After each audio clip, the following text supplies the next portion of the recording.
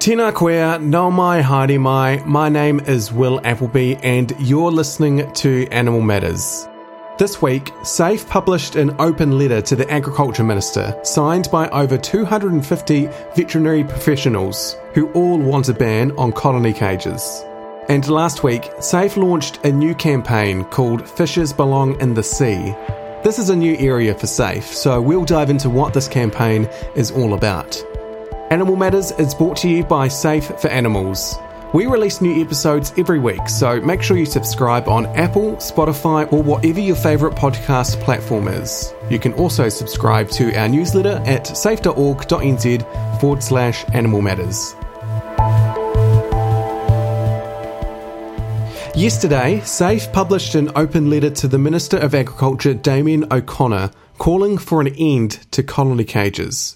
Over 250 New Zealand veterinary professionals put their name to the letter. Currently, over 1.2 million hens are confined in colony cages in Aotearoa.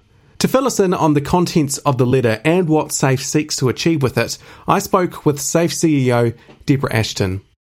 So where was this open letter published? So the open letter was published in the Dominion Post on Monday, and the Dominion Post is Wellington's daily newspaper, and the aim of this was to ensure that it would reach both the Minister of Agriculture, Damien O'Connor, and other politicians essentially having their morning coffee. The open letter states that colony cages breach the Animal Welfare Act. Can you describe to us what you mean by this? So colony cages, yes, they are a clear breach of the Animal Welfare Act 1999. So the Act lays out the physical, health and behavioural needs of animals and specifies, of course, the needs for things like proper food and water, shelter, and most importantly here, the opportunity to display normal patterns of behaviour. So clearly when you have birds confined into tiny spaces like colony cages, it's really impossible for them to be able to do things like spread their wings, dust bathe or scratch and forage. So what kind of message do you think this open letter sends to the Agriculture Minister? I think this letter sends a very strong message to the Minister when even veterinary professionals are calling for a ban. They're so used to working with animals every day and really and truly understand the behavioural needs of animals. But I mean, not only that, over 76% of New Zealanders are against cages. We've got major supermarkets phasing out the sale of cage eggs no later than 2024. We've got, over 2,000 New Zealand businesses that are removing cage eggs from supply chains. And in fact, the entire EU will be cage-free from 2027, with bans already in place in 8 countries and 9 states in the US. So having this voice of veterinary professionals on board calling for change, I think does send a very, very strong message, collectively that it's time for cages to go. That was SAFE CEO Deborah Ashton talking about the open letter published yesterday in the Dominion Post. Land animals get a great deal of focus when it comes to animal welfare and animal rights.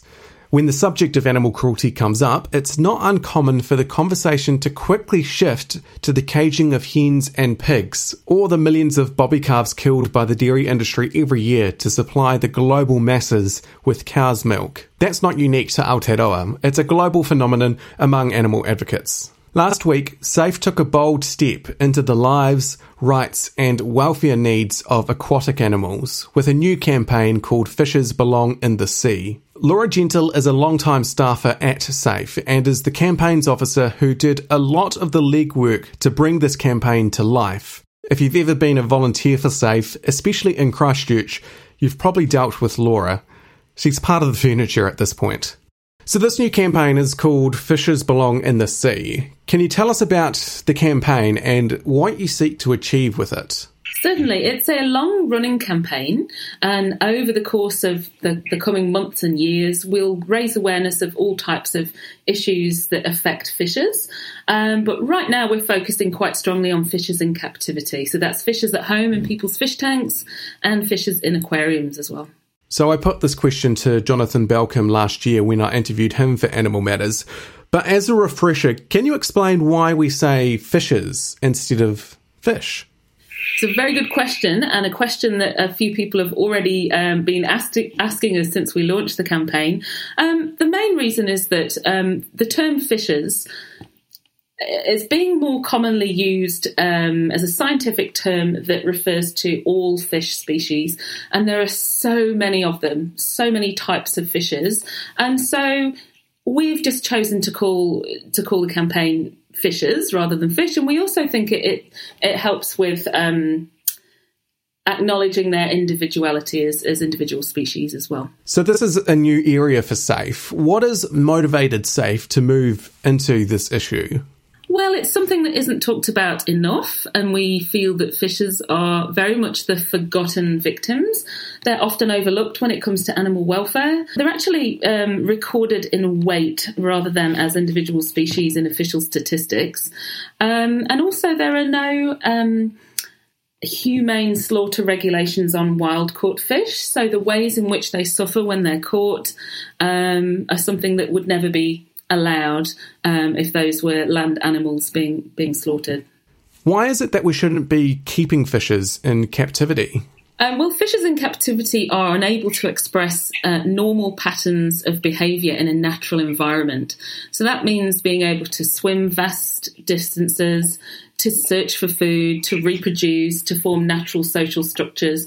So when we keep them in confined spaces, we take away all of those things that are natural to them. How common are fish tanks in New Zealand, and how many fishes are kept in captivity? That's a good question. They're a lot more common than we realise. So fishes actually outnumber cats and dogs as companion animals, and there are around 1.37 million fishes in New Zealand households. So for those listening today, what can our listeners do if they want to support this campaign? Well, you can take the pledge to say no thanks to fish tanks, and that's just a personal commitment to not support animals in captivity, speaking out when you see fishes in tanks on display at places like restaurants and hotels and waiting areas, and also saying no to visiting aquariums as well. Now, I know you're a bit of a foodie, Laura, and I know we've got loads of recipes as part of this campaign as well. So what are some alternatives that listeners can use if they want to remove fishes from their diet? Well, there are so many, and that's why we invented the Fish Free Challenge, and it's an 8-part email series that sends you wonderful fish-free recipes, gives you information on all of the great fish alternatives that you can buy in the supermarket, and also in there's some great fish facts and information about different ways that you can help fishes. So that's the Fish Free Challenge. So that was SAFE Campaigns Officer Laura Gentle talking about SAFE's new foray into the issues impacting fishes. The COVID-19 pandemic has led to shortages of various types across the globe. Supply chains have been severely disrupted, shipping times have been stretched, and many people are finding it impossible to get their hands on products and services that 2 years ago would have been fairly easy to grasp. But it's not just the latest iPhone or PlayStation that's in short supply right now. It's also personnel. Even before the pandemic started, nurses and doctors were raising concerns about unsafe staffing levels in hospitals. Those staffing pressures, no doubt, have only gotten worse since. But what about the doctors and nurses that animals need to see? Well, right now, Aotearoa has a shortage of veterinary professionals. A recruiter from VetStaff, a vet recruitment agency, recently told RNZ that the labour shortage has reached a crisis point. Some vet clinics have even closed due to the labour shortage. Why don't we train more then? Well, it's not that simple. Massey University can only train 100 students a year, and that figure is capped by the Tertiary Education Commission. Even if that cap was lifted, it takes 5 years to fully train a veterinarian, so the only option is to bring them in from overseas. A tall order in the current climate. Back in June, the government announced 50 general practice vets would be allowed to enter the country with a border exemption. So far, only 2 have made it into the country. The Agriculture Minister and the Ministry for Primary Industries managed to secure those border exceptions, but the hold-up appears to be with MBIE, who are managing the MIQ system. The chief executive of the New Zealand Veterinary Association said that many overseas vets are reluctant to even start the visa process due to the delays they're seeing with the MIQ process. What does this mean for your companion animal then? Will I be able to take my Felix to the vet to treat an abscess when he inevitably gets into another fight? Don't start fights unless you can win them, Felix. Well, it probably doesn't mean a lot for our cats and dogs, because the vet shortage is having a much bigger impact on farmers. There's about 500,000 dogs in Aotearoa, and considering about 41% of households have at least one cat, there's about 1.5 million cats scratching your sofa and begging for food. Compare that with 800,000 deer, 10 million cows, 26 million sheep, and 124 million chickens. You can start to see where the pressure on vets lies. The National Party's agriculture spokesperson, Barbara Kuriger, recently said that animal welfare will be compromised due to the shortage of vets. And she's not entirely wrong. Any animal that isn't able to seek treatment will suffer. But animal welfare is compromised across the board in the agriculture sector. Cows, sheep and chickens are all exploited in quantities almost too great to comprehend. So I don't think we have much of a shortage of vets at all. What we have is an excess of farmed animals. Perhaps maybe, just maybe, we wouldn't have an impending animal welfare crisis if we farmed less animals. Or better yet, none at all.